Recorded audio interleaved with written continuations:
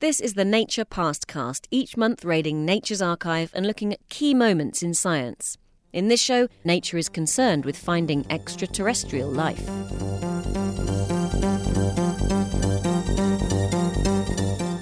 Nature, Volume 365, 21st October 1993.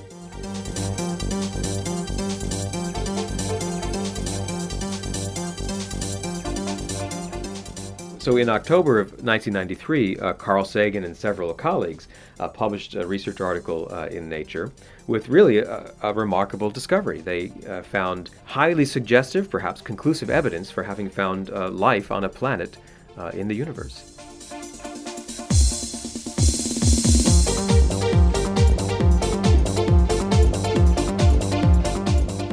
The Galileo spacecraft found evidence of abundant gaseous oxygen, a widely distributed surface pigment, and atmospheric methane in extreme thermodynamic disequilibrium.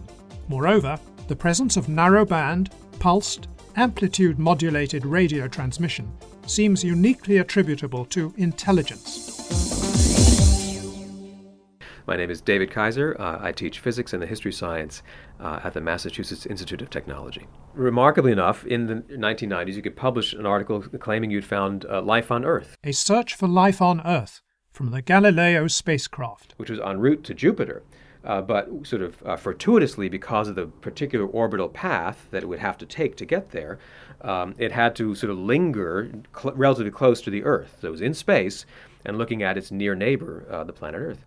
So this is a quite classic paper that uses the Earth as a test case. Can you detect life on the Earth? So they used a Galileo spacecraft, spun it round, pointed it back to the Earth, and asked a very simple question: can we see any signatures of life? And of course they did.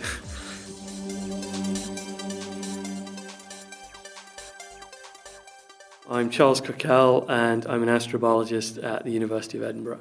Now we're entering into a period of finding Earth-like planets around other stars. It's obviously an area that should be of interest to biologists about the implications of finding Earth-like planets and looking for life on them.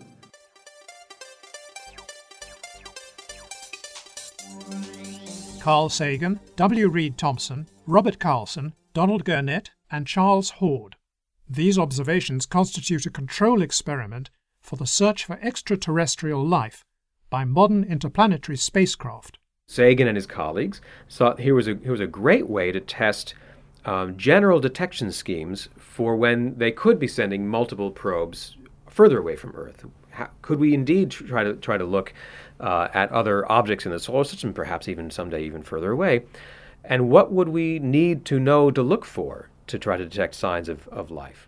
In what follows, we do not assume properties of life otherwise known on Earth, but instead attempt to derive our conclusions from Galileo data and first principles alone. They find through the instruments on the spacecraft, not by prior knowledge, there is tremendously conclusive evidence that there's lots of water on this planet, the planet Earth. Some of the water is frozen. They could even tell that. Some of it was in humongous oceans. They could tell that from the patterns of detected by these instruments on the spacecraft. They saw methane and oxygen in the atmosphere, which are two unusual gases to have in an atmosphere at the same time without life. That's a quite strong signature that you've got a disequilibrium, a chemical disequilibrium, which suggests that there's something active going on the planetary surface. It's not just chemistry, in fact, biology producing oxygen. Once candidate disequilibria are identified, alternative explanations must be eliminated. Life is the hypothesis of last resort. All my life I've wondered about life beyond the Earth. On those countless other planets that we think circle other suns, is there also life? Might the beings of other worlds resemble us, or would they be astonishingly different? Sagan was a remarkably multifaceted individual. So he began life, his career, as basically an astronomer, astrophysicist, with strong interest in what we might now consider kind of Earth sciences or Earth and planetary sciences. So not only astronomy as in looking through telescopes and seeing what one sees, but trying to understand how geographical formations on Earth might help us understand rocky objects in the sky. A really wide range of scientific interests in their own right. and then, of course, became a masterful explainer of esoterica to non-specialists. He had certainly a great passion for science policy throughout much of his career, for politics more broadly, and then he also had a successful career as a novelist, as a science fiction author. There was, right at this time, in fact, the time the paper was published, there were ferocious debates. In fact, now I see it virtually the very same week this was published, in October of 1993. There were ferocious debates in the U.S. Congress over cutting all funding for a number of scientific projects, including what was called SETI, the Search for Extraterrestrial Intelligence, with which Sagan had also been associated. This paper was not about SETI, it was about finding any forms of life or evidence for life. But SETI had been really raked over the coals, many historians would say unfairly or inappropriately, in the U.S. Congress, a kind of political theater, at a time not unlike today of very harsh economic climate, of hard decisions about priorities and what should get funding. But SETI, the search for, as it was often called, little green men, suffered from the so-called giggle factor. Why is taxpayer money being spent to search for Martians? It was very easy to ridicule, especially in the U.S. Congress. So I think many people like Sagan had to be especially careful about their pronouncements about life on other planets, intelligent or otherwise, about the reasons to pursue this as real science.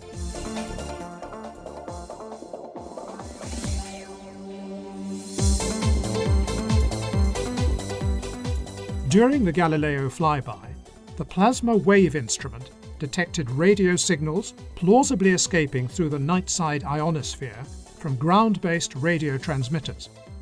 Of all Galileo's science measurements, these signals provide the only indication of intelligent technological life on Earth.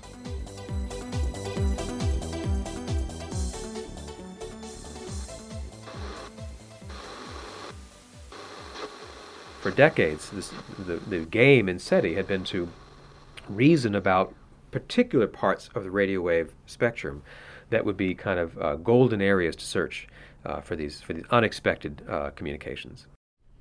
I'm Frank Drake. I am a senior astronomer at the SETI Institute in Mountain View, California. I did my graduate work at Harvard University in the 1950s.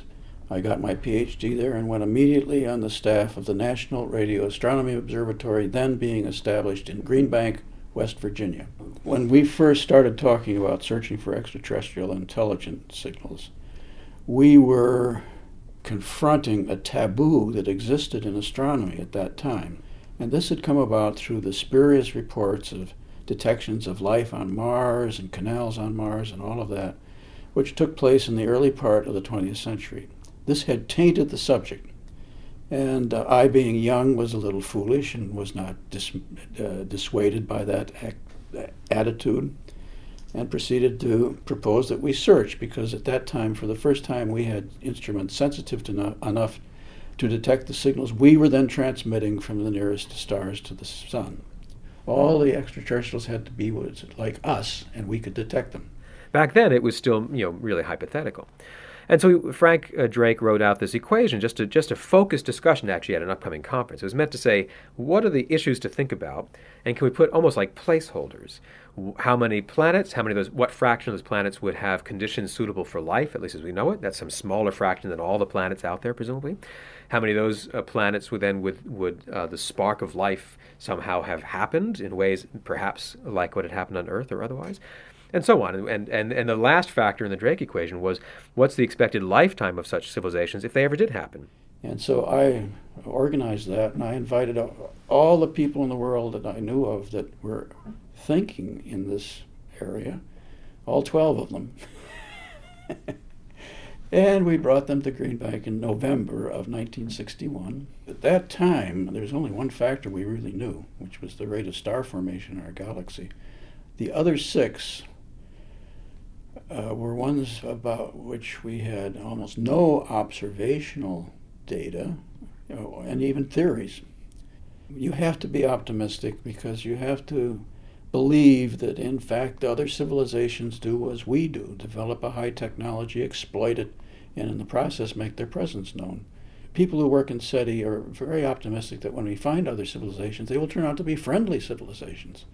In fact, the unfriendly ones have all probably destroyed themselves. Optimism is always a good thing. It drives people forward. There's a very fine line between being optimistic and framing science in a way that your whole hope is to find extraterrestrial life or extraterrestrial intelligence, and then when you don't find it, you see that as a failure of science, which it's not.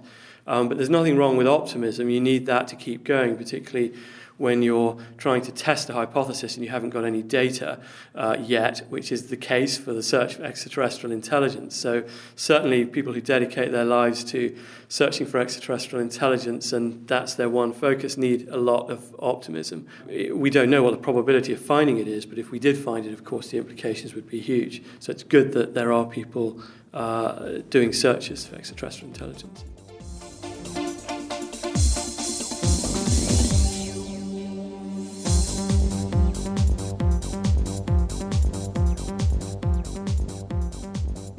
So I would say that the search for extraterrestrial intelligence is now a sort of second-order question that comes after finding Earth-like planets that might have any life at all.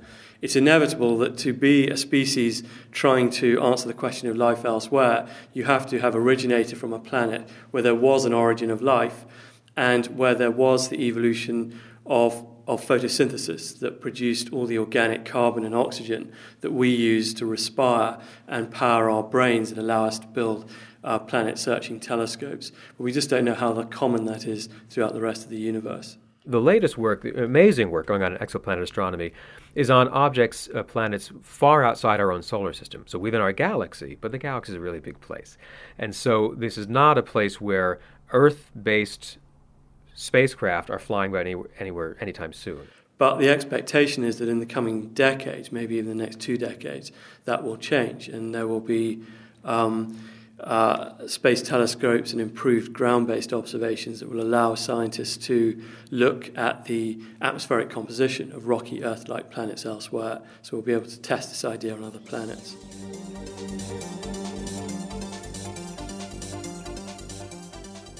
The hypothesis is that there's life elsewhere in the universe, and we don't care what the answer to that is. Certainly it would be fascinating if the answer was yes, there's life elsewhere, but no life in the rest of the universe would be a stunning scientific discovery.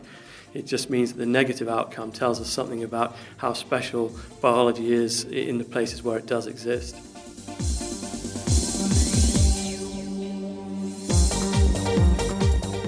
Although a great deal more exploration remains to be done, our results are consistent with the hypothesis that widespread biological activity now exists of all the worlds in this solar system only on Earth.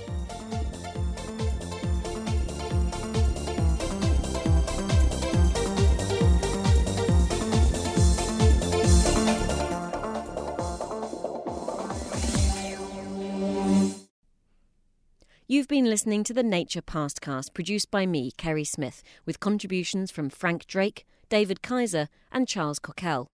Next time, we go all the way back to Nature's very first issue in November 1869.